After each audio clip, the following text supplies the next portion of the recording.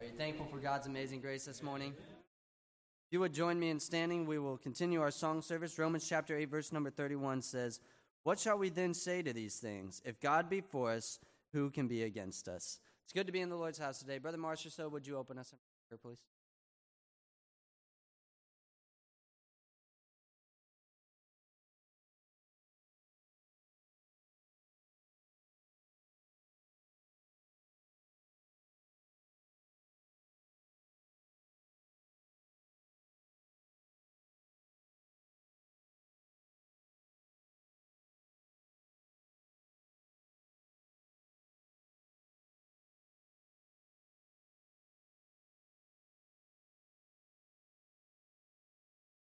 Join me in singing hymn number 243, Victory in Jesus.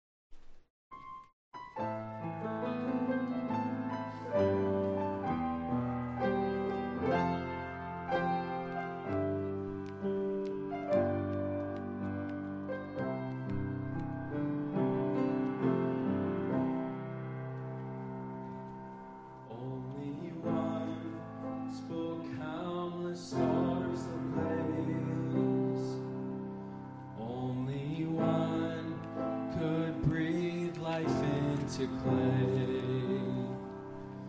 Only one can quiet raging seas. Only one has power to redeem.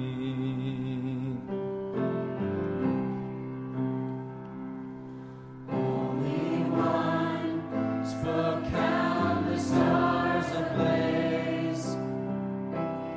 Only one could breathe life into clay.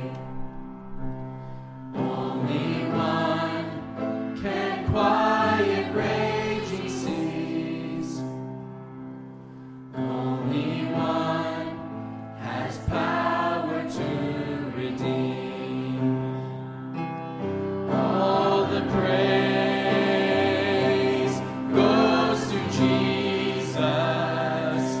All the praise to Him alone.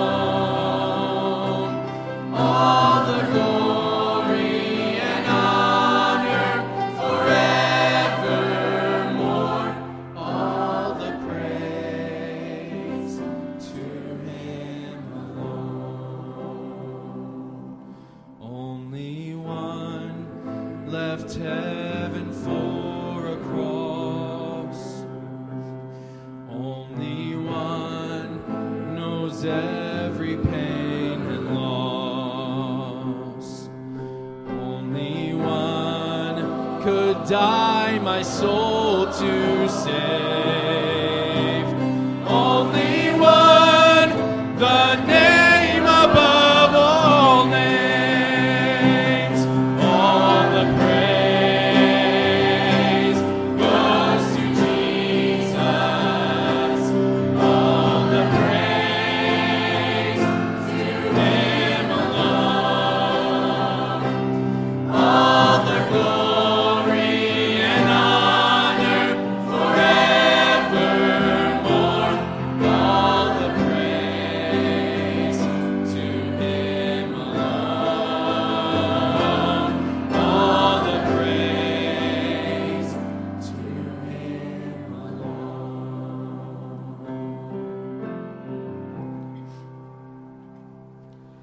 Only one could crush the curse of sin. Only one was raised to life again.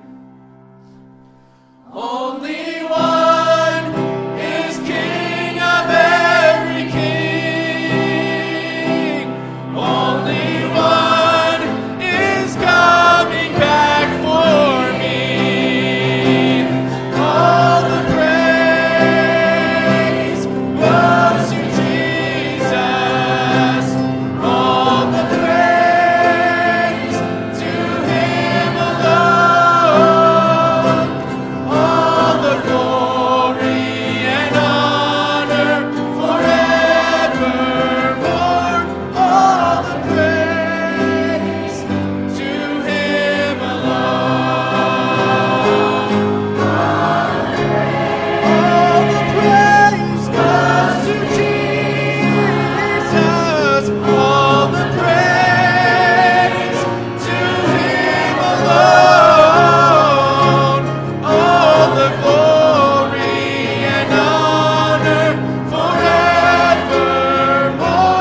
All the praise to Him alone. All the glory, honor forevermore.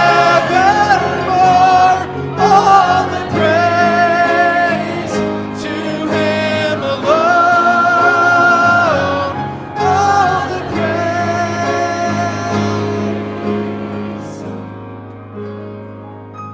to Him alone.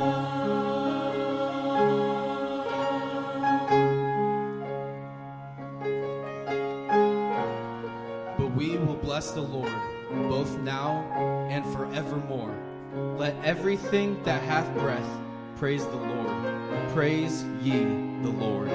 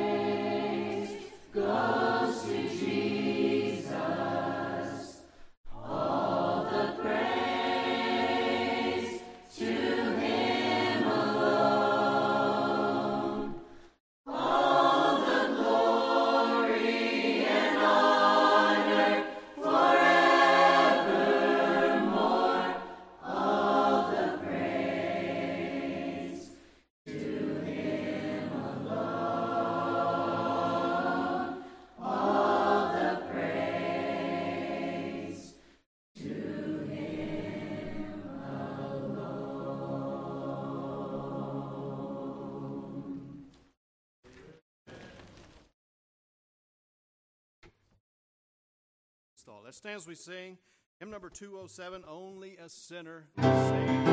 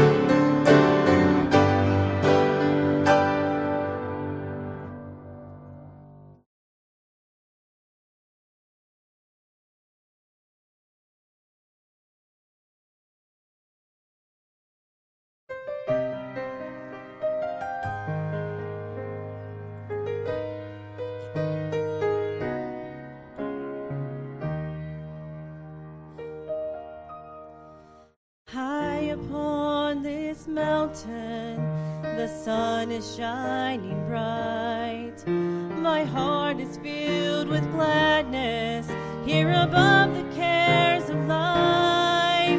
But I've just come through the valley of trouble, fear, and pain. 'Cause there I came to know my God enough to stand and say, even in the valley, God is good. Even in the valley, He is faithful and true. He carries His children through like He said He would. Even in the valley, God is good.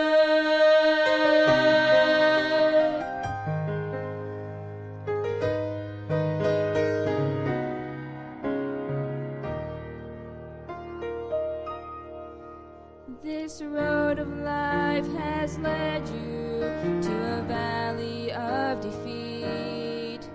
You wonder if the Father has heard your desperate plea. But there is hope in that rugged place where tears of sorrow dwell. Can't you hear Him gently whispering, I'm here and all is well. All is well. Even in the valley, God is good. Even in the valley, He is faithful and true. He carries His children through like He said He would. Even in the valley, God is good. He is good. Even in the valley, God is good. Even in the valley, He is faithful and true. He carries His children through like He said He would. Even in the valley, God is good. Even in the valley, God is good. Even in the valley, God is good. God is good. God is good. God is good. God is good. God is good.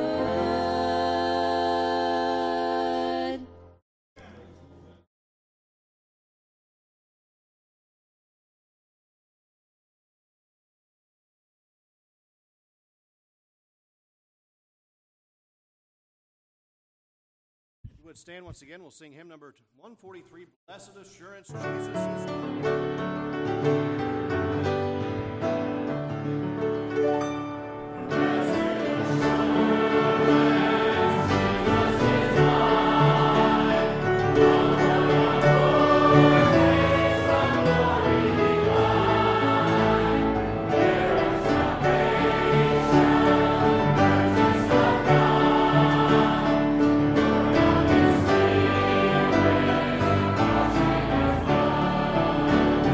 Blessed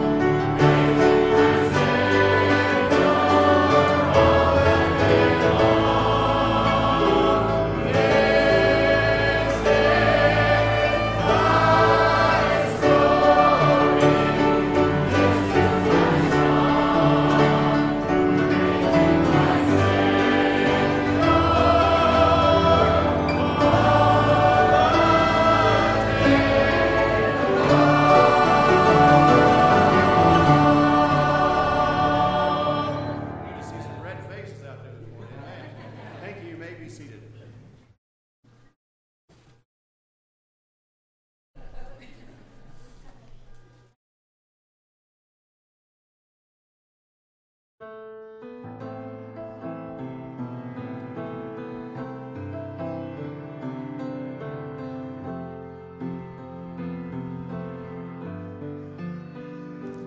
Many years ago, in a time of woe, 3 young men faced a bitter test.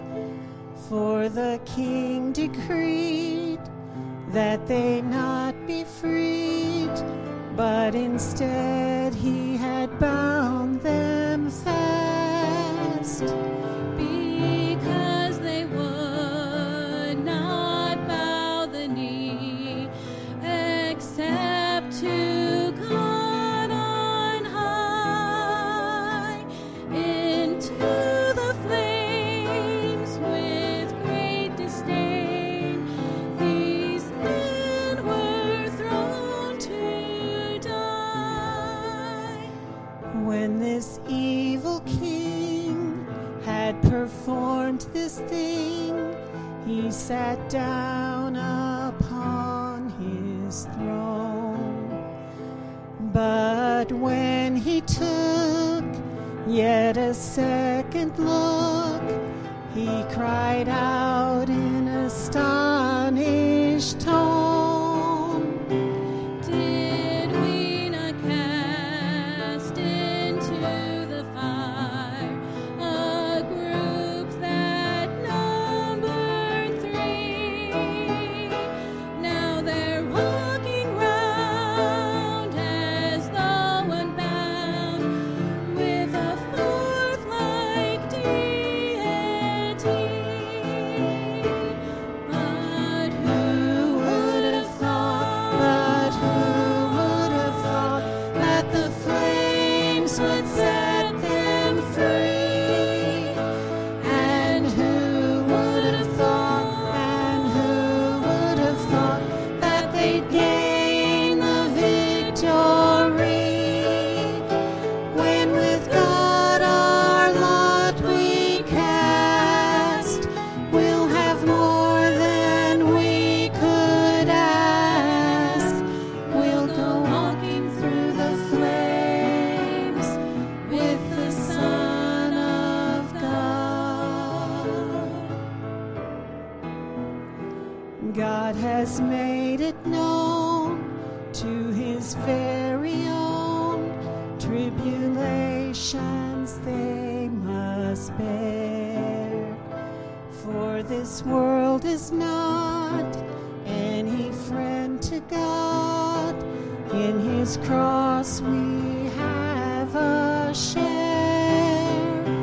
But when the hour of trial comes and fire is all around, we'll find the place we're walking on is really holy ground. And praise be to God, then praise be to God, that the flames will set us free. Then praise be to God, then praise be to God, we shall gain the victory. When with God our lot we cast, we'll have more than we could ask. We'll go walking through the flames with the Son of God. We'll go walking through the flames with the Son of God.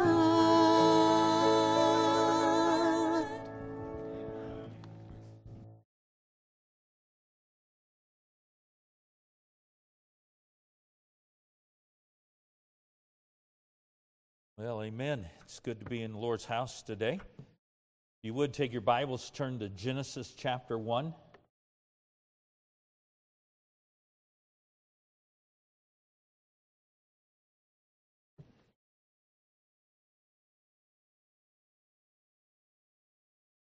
Genesis chapter 1.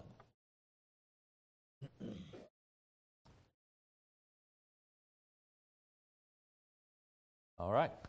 It should be pretty easy to find because it's at the front of the book, right? Amen. All right. If we found that, let's go ahead and stand in reverence to the reading of the Word of God. I'll begin reading. You can follow along. Genesis 1:1. In the beginning, God created the heaven and the earth. Let's pray. Lord, we love you, and we thank you for your many blessings to us. We thank you for this time that we've set aside out of the week to come together and worship you. Lord, I pray that as our music has been lifted for your honor and your glory, that I'd also offer this as a sacrifice unto you. And Lord, I pray that you would take this message today, that you would use it in our lives through the work of the Holy Spirit to do your work in our hearts. Lord, I pray that others' hearts might be as stirred as mine has been this week in preparation of this message, and I pray that you would end up glorified and exalted through it, and that lives would be challenged and hearts would be challenged to put you first and to live for you. Thank you for your many blessings, for the music we've enjoyed today, and the gifts that you've given us and the ability to sing. And Lord, all that we do, we want to do to bring glory unto you. We love you, and we ask these things in your blessed and most holy name. And all the people said, amen. You may be seated. I've often thought in study, I come across verses like Genesis chapter 1 and verse number 1, and I've often thought, man, I would like to just read that verse and allow the people to sit here for 30 minutes and think to themselves about that verse.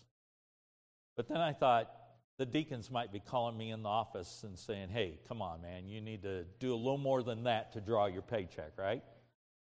But I would challenge you this week, clear off some time, 10, 15 minutes, and just think about the weight of what's being said here in this opening verse. In the beginning. What does that entail? And maybe the problem is we live in such a fast-paced world that we fail to just stop and realize that the words of God that are given to us in this Bible are important words. He's preserved them for us forever. They're established in heaven. That alone ought to carry lots of weight. But then if we're not careful, we've heard in the beginning so often that we just blow by it.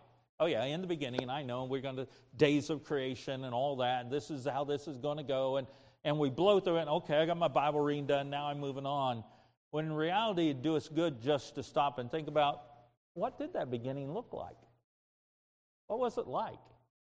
Well, none of us know for sure, except from the descriptions that we have here in the Word of God, where he stops and he begins to talk about how he created the world. But in the beginning, God created the heaven and the earth. Now, my message today is entitled Sin's Beginning. The truth is that sin did not begin on the earth, and it's not going to end here. It began in heaven and will end in the lake of fire. We begin reading in Genesis and take for granted that is where it all began, in the beginning, right? I mean, if we're not careful, we begin reading, we think, okay, now everything begins. But there was stuff that went on before in the beginning, okay? And so we've got to, and as we read our Bibles and as we become students of the Word of God, we begin to realize these things, and then we begin to put things in place. Like most of us probably don't realize that Genesis is not the oldest book in the Bible. It might do us good to get a chronological Bible. I had a lady recently ask me, preacher, do you have a chronological Bible that you'd recommend? I said, I've got one. Let me dig it out and show it to you. And so I dug it out, let her take it home, look it over. She said, I had to go order one. I just am interested in the chronological order of the way things happened in the Word of God. And so we begin, if we're not careful, the reading in Genesis and take for granted that that's where it all began. But the truth is that there was time before God's creation, and that time was in heaven. In heaven. And so as we think about in the beginning, I want us to first start with this thought. It is the pre-existent God. The pre-existent God. That means he existed before creation. He was there before. You say, when did God begin? When did God begin? Well, it's a rough question. When did God begin? He's always been. That's the answer. Now, I'm not a super smart guy. You've realized that through the years. I'm not a super smart guy. And this question baffles me at times. He's always been. How does that happen? Well, see, I've got a little thinker. God is much bigger than this right here. I don't care how hyper smart you may think you are. There's still got to be questions that still begin to make you kind of go, I don't really understand. How could that thing be? But I'll understand it when I see God face to face. I realize that the Bible says that we're saved by faith, and I think that also faith is necessary for us as we read and study the Word of God to be accepting of what we find there and accept it as fact and truth. So the pre-existing God has always been. And so God was before Genesis chapter 1. Matter of fact, I love the way John says it in John chapter 1 and verse number 1 through 3. He says, in the beginning was the Word, and the Word was with God. I like the way that the word was is used because it's past. The Word was with God, and the Word was God. And so God and the Word have always been. And when this beginning began to take place here in Genesis chapter 1, they were there. They were already there. The same was in the beginning with God, and all things were made by Him, and without Him was not anything made that was made. And so everything that's been made, Jesus has had His hand all over it. The Word has had His hand all over it. He was there in the beginning with God and the Godhead, God the Father, God the Son, God the Holy Spirit, and they created this world as they saw fit. They were already here. Revelations chapter 1 and verse number 8 says, I am the Alpha and Omega, the beginning and the end, saith the Lord, which is, I love the way he writes this, which is and which was and which is to come. He's always been. Oh, let me let you in on another little secret. He's always going to be. When does God end? Or we would say in our terms, when does God die? He doesn't. That's what makes us the winner. Makes us the winner as a child of God because our God triumphs.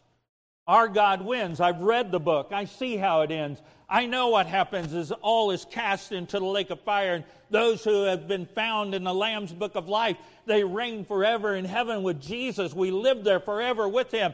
Now, how's that going to happen? I don't know. I told you that. But it's happened because I, by faith, accept what the Word of God tells me. Amen. So God is described as which is, which was, which is to come. Oh, verse 20 or chapter 22 of Revelation, verse 13. I'm the Alpha and Omega, the beginning and the end. Oh, this is really good. This is really good. The first.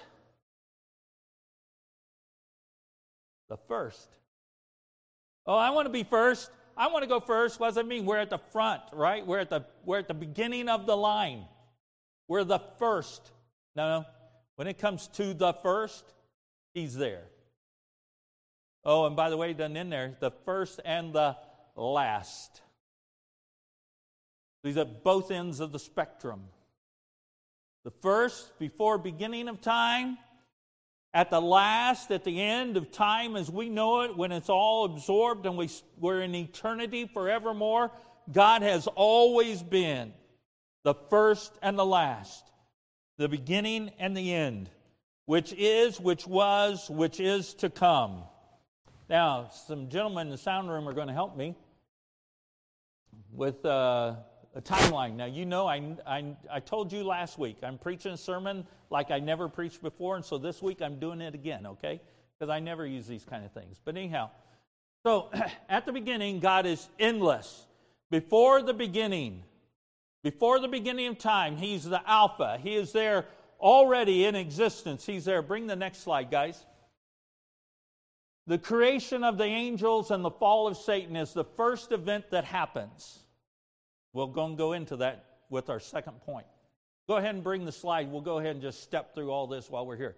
We have the creation of the world in Genesis 1:1, okay? So God from everlasting. We have the creation of the angels, the fall of Satan. Then we have the creation of the world as we know it. The next slide is the life and death of Jesus Christ. We know that Jesus is born of a virgin, comes to this earth to give His life a ransom for many, that men might be saved. Without the propitiation of blood, there is no forgiveness of sins. Jesus came, He died on the cross of Calvary, that heaven might be our eternal home. And the next slide is the rapture that's going to take place. This is the event that we as children of God are looking forward to. Amen? I'm looking forward to going home. This earth is not my home. I wish we as Christians could really grasp the meaning of what's being said there, because we want to live as if this earth is all there is. This earth, this sin, all that we can be involved in this world is what matters. Listen, it doesn't matter a hill of beans. It's going to pass away. It's going to be dissolved. Praise God. We're looking forward to the rapture. I'm looking forward to the rapture. And it's followed by a 7-year period called the tribulation, which I'm so glad I'm not going to be here for any part of. Then we see the saved. When we come to the end of the tribulation period, we step into the millennial reign of Jesus. We will see at the end of that millennial reign, by the way, at the end of the tribulation, at the end of the millennial reign, there's 2 major wars that are going to take place. They're talking about, I've been listening on YouTube, and they're talking about how that we might already be in World War III. That's what they're saying, okay? Well, I don't know if it's going to be World War IV or World War V or World War VI, but I'm telling you it's going to be the Great World War at the end of the tribulation period, where Jesus comes and He squelches all those who hate Him and sets up His millennial reign. And then Satan's going to be loose for a season because he's been bound during the millennial reign. And during that time, he's going to wreak havoc. There'll be another war. And then we're going to find that judgment's going to come. You can read about there in Revelation chapter 20 how the books will be open, and from the books the dead will be examined, and those who have found to be lost will be cast into the lake of fire. So we'll have a judgment, and then we'll have heaven. The unsaved, they're going to be facing at the end, at the judgment, they're going to be facing the fact that the lake of fire is established for Satan and his angels, that death and hell and the grave, praise God, will all be cast into the lake of fire forever and ever and ever and ever. That's how it looks. Praise God. That's how it looks. Now let's just look at our second point. You can leave that up if you want. People may be copying it. Sin began with the angels, sin began with the angels, not with man. Paul writes in Colossians chapter 1, 16 and 17, "For by Him were all things created that were in heaven and that were in earth, visible and invisible, whether they be thrones or dominions or principalities or powers, all things were created by Him and for Him. And He is before all things, and by Him all things consist." Great verses to have memorized. Great verses to help us realize it's so much bigger than what we see. It's so much bigger than where we live, okay? Just get this. Now He, Jesus, God, before all things, right? That's verse 17. What happened? Well, He created all things. He created all things that are in heaven. First place was in heaven. He created the angels there in heaven. Many of the writers I've read about talk about the fact that He created them with a being and a decision-making process. And so they were there. They had the abilities to make decisions. So He created heaven first. Then He made the earth. Then He made visible and invisible. He made thrones and dominions and principalities and powers. By the way, if you think that all the war that's going on in this world is what we see, can I just challenge you, it is not so. I believe there's invisible forces in the spirit realm that we don't see, that we don't understand. You know, Flip Wilson kind of had a little bit of it right when he said the devil made me do it, and the fact that there are demons that fight and hinder and want to destroy, just as I believe there's angels here fighting to protect and to encourage the Christian. And so he ends with that verse talking about he created it all himself. And so these angels are spirit beings. They don't have a flesh and blood body. They are spirit beings. In Psalms 104 and verse number 4, it said, who maketh his angels spirits, his ministers a flaming fire. And so they were designed to accomplish his purposes. They were created to remain immortal.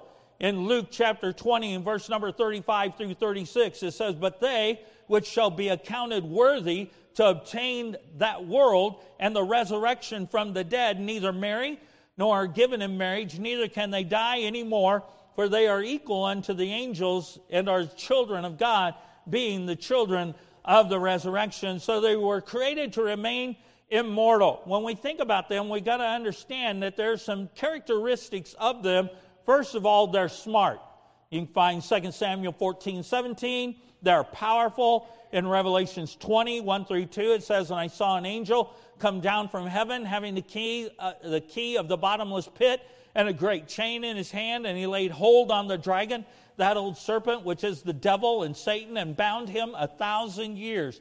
And so they are powerful. They're not robots. They are not robots. Angels are not robots. God gave them a form of the same free will and thought process that he gave us. And one of the most powerful ones was named Lucifer. Okay? All this is before the creation of the world. He created one named Lucifer. And his thought process began to think that this was some form of injustice. Well, that sounds familiar, doesn't it? Injustice. Because he could only serve and never be served. Satan, Lucifer, he thought, man, this isn't right. I'm here to serve God. Who's going to serve me? Please, Christian friend, we got to realize that we are to walk in humility. And when it comes to the church and it comes to the way we live, we ought to live humble lives. We ought to live to serve one another. And just as this thing was a real catch to Satan, so it can become in the Christian life, if we're not careful, where we think, wait a minute, I've done all this serving, who's going to serve me? Who's going to wait on me? Who's going to do this for me? Who's going to take care of this for me? When in reality, we shouldn't be worried about any of that. We just need to serve, because that's what he wants us as children of God to do, is to serve one another, that he might be glorified. Catch that? That he might be glorified. This led to the first rebellion against God, which we recognize as sin. It's a rebellion against God. It's sin. Lucifer leads the first rebellion against God, and it's sin. Sin began inside the heart and the mind of Lucifer. Sin always begins in one or two places. I'll guarantee you, usually they're melded together, and that's the heart and the man of an individual. If sin begins, if something's going to happen, if sin's going to evolve, we begin to think to ourselves, well, now, wait a minute, if I would do this, and that's how sin begins. We begin to think, or we begin with our heart to say, I'd like to have that. Think of Achan. After they had done the great victory there at Jericho, they go up to Achish, and Achan had seen in Jericho, and he coveted, and he took, and he buried in the midst of his tent the Babylonian garment and the gold and so forth. And they go up to this little town called Achish, send a few thousand guys up there, and they get whipped, and they come back. And so they're talking to God, and they're like, what's going on here? How did this thing happen? And God said, there's sin in the camp. Because Achish had brought home the gold and the Babylonian garment. And Achish thought, I deserve this. Again, Christian, we need to be careful when we come to the point that we think, I deserve this. I ought to have this. This ought to be me. Others have it. I should be able to have it. The Bible says in Isaiah chapter 14, verse number 12 through 14, how art thou fallen from heaven, O Lucifer, son of the morning? How art thou cut down to the ground, which did weaken the nations? For thou hast said in thine heart, I will ascend into heaven. I will exalt my throne above the stars of God. I will set also upon the mount of the congregation in the sides of the north. I will ascend above the heights of the clouds, and I will be like the Most High. This is what Lucifer was thinking. I'm not going to serve anymore. I'm going to go. I'm going to lead. I'm going to be at the top. He's thought in his heart and his mind, I deserve this acknowledgement. I deserve people to notice me. I deserve this. I deserve this praise of other angels because look who I am. Look at how smart I am. Look at the things that I possess. Look at what's going on here. I'm a very smart individual. I deserve these things. And I'm going to ascend until I'm like the Most High. You know, we've witnessed this in our own era with men who have sought to destroy and kill and conquer. We think of Hitler, Mussolini, some of these others who have thought, I'm going to go about, I'm going to conquer the world. I'm going to make the world my footstool. I'm going to rule and reign. It's the same ambition and power hunger that Lucifer was under. And he was so ambitious to drive a revolt and to lead others to revolt against God. The Bible says a third of the angels followed him. A third of the angels went with him. Numerous angels now are demons. Check that out. What did sin do? Sin changed Lucifer's name to Satan. Sin changed angels to demons. And an unrelenting war with God. But, hopefully you've read Revelations, right? Revelations 12, 7 through 9. And there was a war in heaven. Michael and his angels fought against the dragon.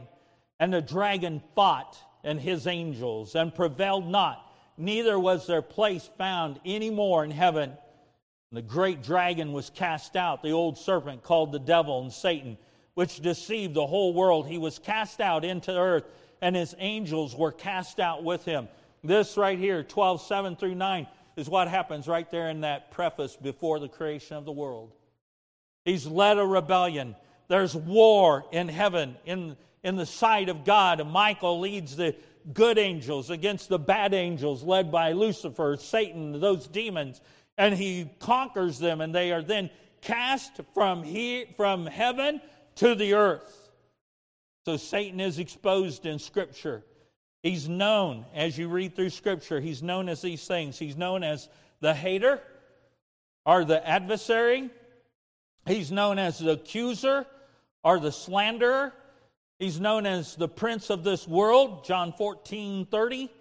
He controls the world's political and cultural systems, Daniel 10. I think he's doing quite well right now. He is the God of this world. You say, wait a minute, I thought God was over everything. Yeah, but he's relinquished the control right here, right now. Satan is the prince of the power of the air, okay? And so he controls the political and the cultural systems. God, he's known as God of this world. He instigates sin. He is the cause of suffering. He brings death. Anyone thinks they want to sell their soul to the devil and it's going to be all good? Listen, you're buying a lie.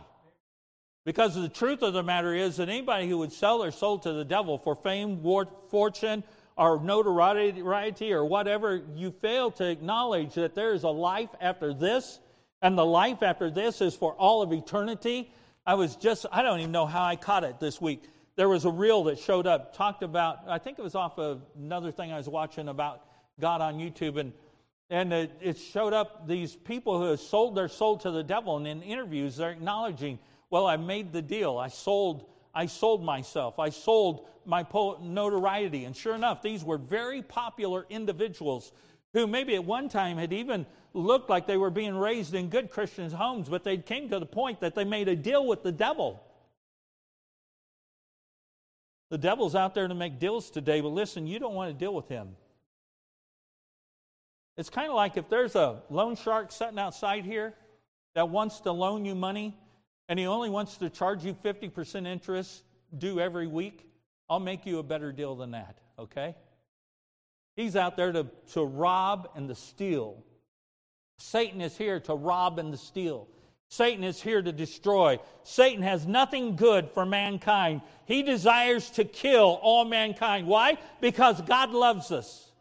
God loves us. He cared for us. He created us. In His image, He created us. And Satan wants to ruin and destroy that. Listen, Satan also wants to attack God's people.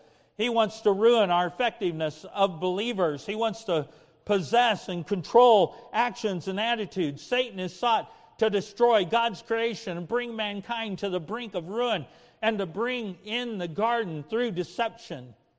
So Satan was there at the garden, the creation of the world. And there at the creation of the world, we find Adam and Eve placed in the most perfect environment. And yet they sinned. Why did they sin? Because Satan was there. Satan desired to then destroy what God loves so much. And Adam plunged the entire human race into sin. Eve was ensnared with Satan, and he saw to it that Adam disobeyed God and sinned. And because of that, then we have sin passed upon all mankind. In Romans 5:19, it says, "For as by one man's sin's disobedience many were made sinners, so by the obedience of one shall many be made righteous." The resulting impact is that sin nature is woven into the very fiber of our being. You don't have to teach a baby to lie.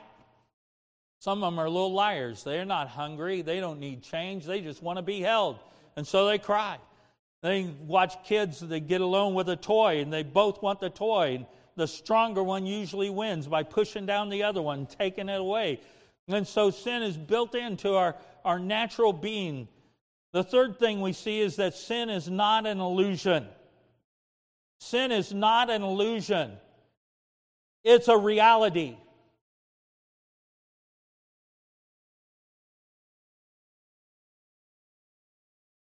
You think he's about done. And it's just, it's no big deal. I've watched magic people and do these little tricks on TV. And I've watched these. I just don't think it's real. I just don't think it's real. Can I tell you it's real? Sin is real. Satan is real. Okay? Satan is real. Sin is real. It's not an illusion. It's reality. It's proven over and over. But I'm afraid sometimes if we're not careful, that we fall into the little bit of misbelief where we think, well, it's not affecting me so bad. It's not affecting my house. Therefore, I'm not going to worry about it so much. I'm going to go ahead and I'm going to allow these things in my home. And I'm going to allow this over here. And these are just little things. We got to enjoy this life that we live here. And, and what we call that is justification. I'm justifying myself. I'm saying that it's okay. I don't care what God necessarily says about it, what His thoughts are about it. I'm just saying that I just kind of think, you kind of get the problem there. I think, and these things, and when I think, instead of going by what God says, I'm in trouble. I don't care what part of your life, when you allow I to make the decision rather than God, we're in trouble. Sin is a reality. It's not an illusion. You say, well, what do you mean, preacher? Well, have you thought about thorns on a rose? They weren't there before the curse. How about the fact that everything dies? Nothing's going to live forever. Everything's going to die. It's the curse. God's law discovers it in us. Romans chapter 3 and verse number 20 says, "Therefore, by the deeds of the law, there shall no flesh be justified in His sight. For by the law is the knowledge of sin." So you go, well, I think. That's okay. I'm not saying here to be a judge for you. I'm just saying that one day you will stand before the judge. And the judge is going to say, I really don't care what you think. I don't care how you understood it. I put it there in black and white. I intended for you to read it. I intended for you to seek. I gave you the Holy Spirit to enlighten you, to give you understanding. I've given you all that you need to succeed, but you chose not to. Sin is a reality. Sin brings death. Romans 6:23 says, for the wages of sin is death, but the gift of God is eternal life through Jesus Christ our Lord. So many times, if we're not careful, as we read that verse, we kind of begin to get the idea, well, yeah, everybody's going to die, and so now I know why I'm going to die. It's because there's sin, and sin is in the world, and sin is the nature, and so my physical body is going to die. But we're talking about a spiritual death. We're talking about a death greater than a physical death. We're talking about the fact that left alone, without Jesus Christ as our Lord and Savior, this spirit that lives inside of me is bound to die and spend eternity separated from God, and it's going to be in the lake of fire for all of eternity. But God, through His great mercy, sent His Son Jesus, who died on the cross for all mankind, that whosoever believeth in Him shall not perish, but have everlasting life. So we don't have to die. Our physical body is going to die. Our spiritual body does not have to die. It all depends upon what we do with Jesus. Listen, when we think about sin, it hurts relationships. Hurts families and marriages and churches. Anytime you find a marriage that's in trouble, or anytime you find a family having issues, or anytime you find an issue in a church, 9 times out of 10 you can track it back to the fact that this sin has come in. Sin is somewhere, has allowed it to happen. It's not because they've loved Jesus too much. It's not because they've wanted to walk with God too much. It's because of sin. Sin brings loss. In 1 Corinthians 3:15, if any man's work shall be burned, he shall suffer loss. But he himself shall be saved, yet so as by fire. Man's work shall suffer loss. Loss of money, loss of sin will take money from you right and left. You know, all you have to do is ask the alcoholic or the person who likes to smoke all the time. And they go, I seem like I don't ever have no money. Man, have you priced booze lately? I haven't. I'm just asking if you have. That's kind of a bad question, wasn't it? Have you bought a carton of cigarettes? I hope not. But money, that's what sin does. It consumes our money, and we wonder why we don't have money to tithe, and we wonder why we don't have money to have stuff. And maybe it's because we're buying lottery tickets, and maybe because we're going to the boats, and maybe because we're spending our money on stupid stuff.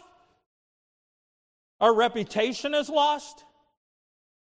I had a pastor friend that was caught at the boats gambling. Of course, they did the right thing. They immediately fired him. But reputation lost. That quick. Reputation loss. Health loss. Relationships lost. Freedom lost. Men that have lost heaven. They were so close to getting saved. Sin was so much more greater. They desired it more than they did heaven. I know men and women who have lost the sweet, blessed presence of God. Hope is lost. Luke chapter 19, verse 10 says, for the Son of Man is come to seek and to save that which is lost. Listen, we need to continue to share the good news of Jesus Christ. I'm reminded of just visiting with Miss Melissa today, and she was telling me last week she was gone because she was at the baptism of a friend of hers. I remember when that friend came and sat right over here, and I preached that day, and when she left, she said, she was kind of in shock and eyes all big, and she said, I got to find me one of these where I live. She had been raised in an organized religion, and she said, I need this. And she ended up finding one of these. We gave her a place to go. She went, she got saved, and she was baptized last week. Amen? It still works. People still need to hear the good news of Jesus Christ. Sin brings condemnation. In John chapter 3 and verse number 19, it says, and this is the condemnation, that light is come into the world, and men love darkness rather than light, because their deeds are evil. Condemnation is a legal term representing a verdict rendered and a sentence passed. Sin brings hell, a wasted life, a waste of redemption, eternal damnation, pain, torment, with no hope. Jude, verse number 7 says, even as Sodom and Gomorrah and the cities about them in like manner, giving themselves over to fornication and going after strange flesh, were set forth for an example, suffering the vengeance of eternal fire. Sin, torment with no hope. We think about Sodom and Gomorrah and how horrible it must have been, but listen, we're living in it now. It's all around us. The gays are getting stronger and more out there, and now we got the trans, and I heard listen to someone said 86 different identifiers. But that's okay. God just says there's two. He created a male and a female. How simple was it? And yet we've got all this junk that's being pushed into our minds and pushed into our lives. And the Bible talks about in Romans how they left the natural use. Men left the natural use of a man or of a woman towards a man. And women did that which was unseemly. Listen, we're living in a day and age where that junk's just pushed on us. Well, what do? Well, we don't give up. Amen. We still stand the line. We still read the book. We still pray. We still encourage. We still train. Parents, are you spending time training your children? Husbands, are you leading your wives and your families? I want to do my part as pastor here. I'm going to stand the line. I want to preach to you. I want to give you wisdom. I want to give you hope. I want to give you those things found written in the Lamb's book of life there. I want to give you those things that are important in God's word. But listen, it can't just stop at the pulpit. It's our responsibility. Our responsibility. Branson, stand up just a minute. Handsome kid. Or Branson. Preston, I'm sorry. You're twice as handsome as your brother. Branson, who's Branson. Good night. Preston. Forgive me. Forgive me, please. Forgive me. Who's responsible for you? You. Mom and Dad's not responsible for you? No. Is it because you're a certain age? No. It's because you know that when it comes to God, you're responsible for you. You've reached that age of accountability. Isn't that an amazing thing? Pretty awesome. I couldn't wait till I got to that point, until I realized the weight of it all. The weight of it all. So Mom and Dad, they do the best they can, hopefully. They're training you. They're all right. Okay, well. You know what? You're going to find out. You're going to find out that we don't always get it right. Do we, Dad? We don't always get it right. We try. We try. I raised 3 honorary guys just like you, I know. We try our very best. But there comes a point you'll make a decision. You'll make the choice. Am I going to believe all this? Thank you, maybe. Am I going to believe all this? Mom and Dad took me to church. I sat on the pews. I sang in the choir. I read the Bible stories. I went to VBS. I went to youth camp. I did all these activities and all these things. But you know what? It comes to a point that you've got to make your own choice. You've got to make your own decision. Is it real? Is it real? Mom and Dad lived like it was real. They thought it was real. The preacher, he gets up and hoops and hollers and carries on about it. He believes it's real. I just don't know. I just don't know if it's real. You're going to make a choice. You're going to make a decision. And, you know, as pastor, I want to do the best I can to prepare you to make a good choice, a good decision. But I'll just let you know, through the years, you know what I've watched? I've watched more go out the door than stay in the door. And first, about 10 years ago, there were books being written. You know, why are we losing our teens? We've always lost teens. We've always lost teens. We've always lost young marrieds. We've always lost middle-agers. We've always lost them. Does that make it right? No, it doesn't. Does that help with the decisions and process? No, it doesn't. But it's the truth. Because people make choices. We make choices off what we know. And if we're not careful, we become to a point where we're walking with God and we're hot and we're excited about the things of God, and then we begin to cool down. And it's it's a little optional. Well, yeah, you know, we're not going to go to church today. We're going to worship God here. We've got that, that devotion thing that the preacher that we signed up for. We got 90 days with Jesus. We can just stay here, bless the Lord. Oh, and by the way, it's online. We can just stay here. There's so many different churches out there online. We can just stay right here. We can just watch this. There's something about being with God's people in God's house, being fed God's word and feeling the power of the Holy Spirit working in our midst. Sin is real. I don't know how else to say it. I mean, I've told you I'm just a pretty simple guy, and there's just nothing more to say but that sin is real, and this last point is very important. Sin's sure end is perpetual destruction. Sin's sure end is perpetual destruction. So, what I'm saying is, sin is going to come to the point of perpetual destruction. Now, it'd be nice if we could just say, okay, well, what I'm going to look forward to is a spanking, and it's all going to be good. Nope. Perpetual destruction. 2 Thessalonians 1:9 says, who shall be punished with everlasting destruction from the presence of the Lord and from the glory of his power. The judgment's going to come down. Those who are saved are going to step into eternity with our Savior forever in heaven above. Those who are lost will be cast into the lake of fire with death, hell, Satan, the beast, the false prophet. All those are going to be over there. Those who have never accepted Christ. Those who have not taken that serious. Who maybe have attended good Baptist churches. Who maybe heard good messages. Who thought maybe time and again, I ought to go today. I ought to get saved. I ought to ask my mom, how do I get saved? I ought to do this. I ought to do that. But they were full of good intentions, but they never did anything about it. Perpetual destruction.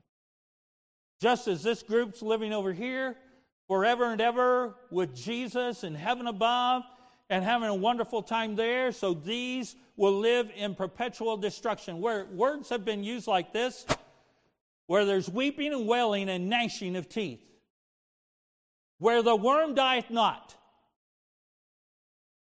Heaven or the lake of fire? There's a choice. We know by reading in Luke that there is a chasm set between the two, and those who would want to pass from here to there cannot, and those, I don't know why, who would want to pass from here to there cannot. The chasm is great. There is no crossing. When we step into eternity, that is it for all of eternity. Time to choose is now. And then, Christian, don't fall asleep and buy the lie where we think, I'm saved now. A little sin here and there. It's no big deal. No one will know. It's not going to affect me. It's not going to hurt me. It's not going to hurt my future. It's not going to hurt my kids. It's not going to hurt my wife. It's not going to hurt this. It's not going to hurt that. Don't buy the lie. Who lies? Did I not already identify the great liar? Satan. Would God lie to you? No. God's saying, here it is, right here. Truth, black and white. I put it in black and white because Kevin Metzinger's so simple, he needs it just like that. Choose. Am I going to follow that, or am I going to follow me? Am I going to follow that, or am I going to follow my thinking? The choice is ours to make. Lord Jesus, love you. Thank you for your great love for us. Pray to God you would do your work in our lives and our hearts that you might be glorified. We ask these things in your wonderful and most precious name. Amen. Let's go ahead and stand. We'll have a verse of invitation. God's spoken to your heart. Encourage you to come. The altar is open. Whatever your need is today, would you come? Hey, Brother Jay. Love you. Just as I am, without one plea, but that thy blood was shed for me, and that thou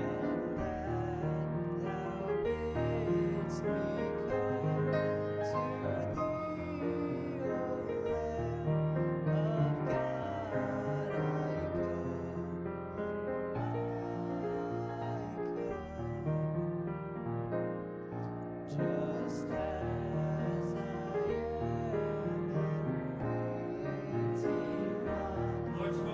today you get ready to come, you hear about Christ as your Lord and Savior, we'd love to take a Bible and share with you from the Word of God how you can know that you're saved and on your way to heaven. So whatever your need is today, would you come?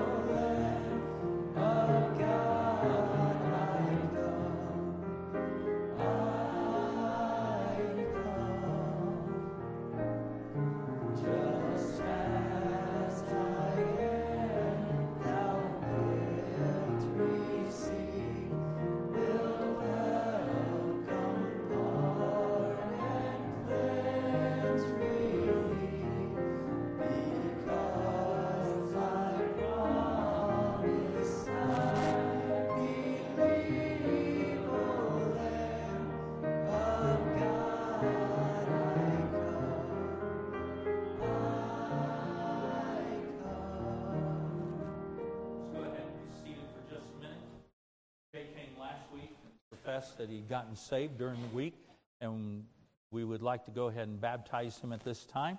And so all those in favor of Jay following the Lord in baptism, a good hearty amen. Anyone opposed? All right, Jay, head that way. And then we'll need some more music, please.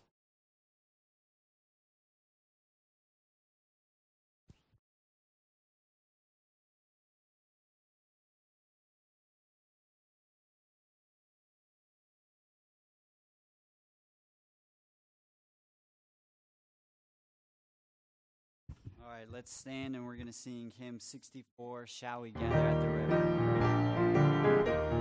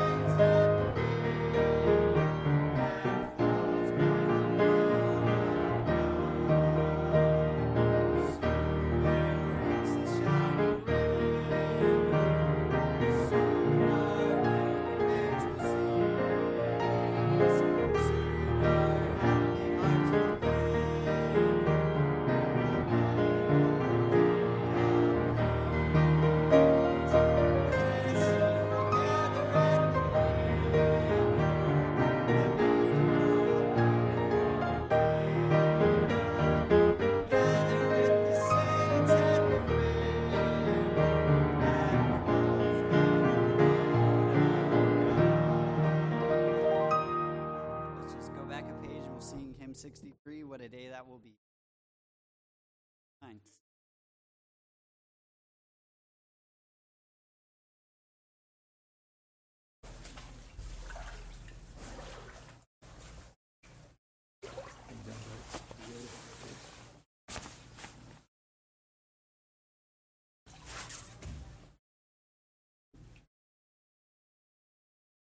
All right, Jay. You know Christ is your Savior? Yes, sir. You know if you were to die right now, heaven be your eternal home? Yes, sir. Amen. You know this water's not going to save you? All right, good deal. Gives me great pleasure to baptize thee, my brother, in the name of the Father, the Son, the Holy Ghost, buried in the likeness of his death, raised to walk in newness of life. Amen. God bless you, brother. Amen. All right. Brother James has our announcements.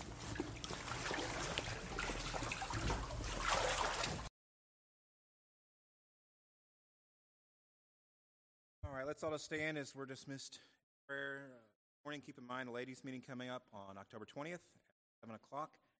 Hatch program is on October 23rd. That afternoon will be Hatch program in afternoon service, so make sure you're here for that. And then we have the Fall Praise Festival out at the Fosters on the 29th, 4:30. There's a sign-up sheet in the back if you're food or if you're not. Fundraiser on the 31st as well to Amazement Camp. So with that to keep in mind. There. Brother Marcia Show, would you just prepare this morning, please?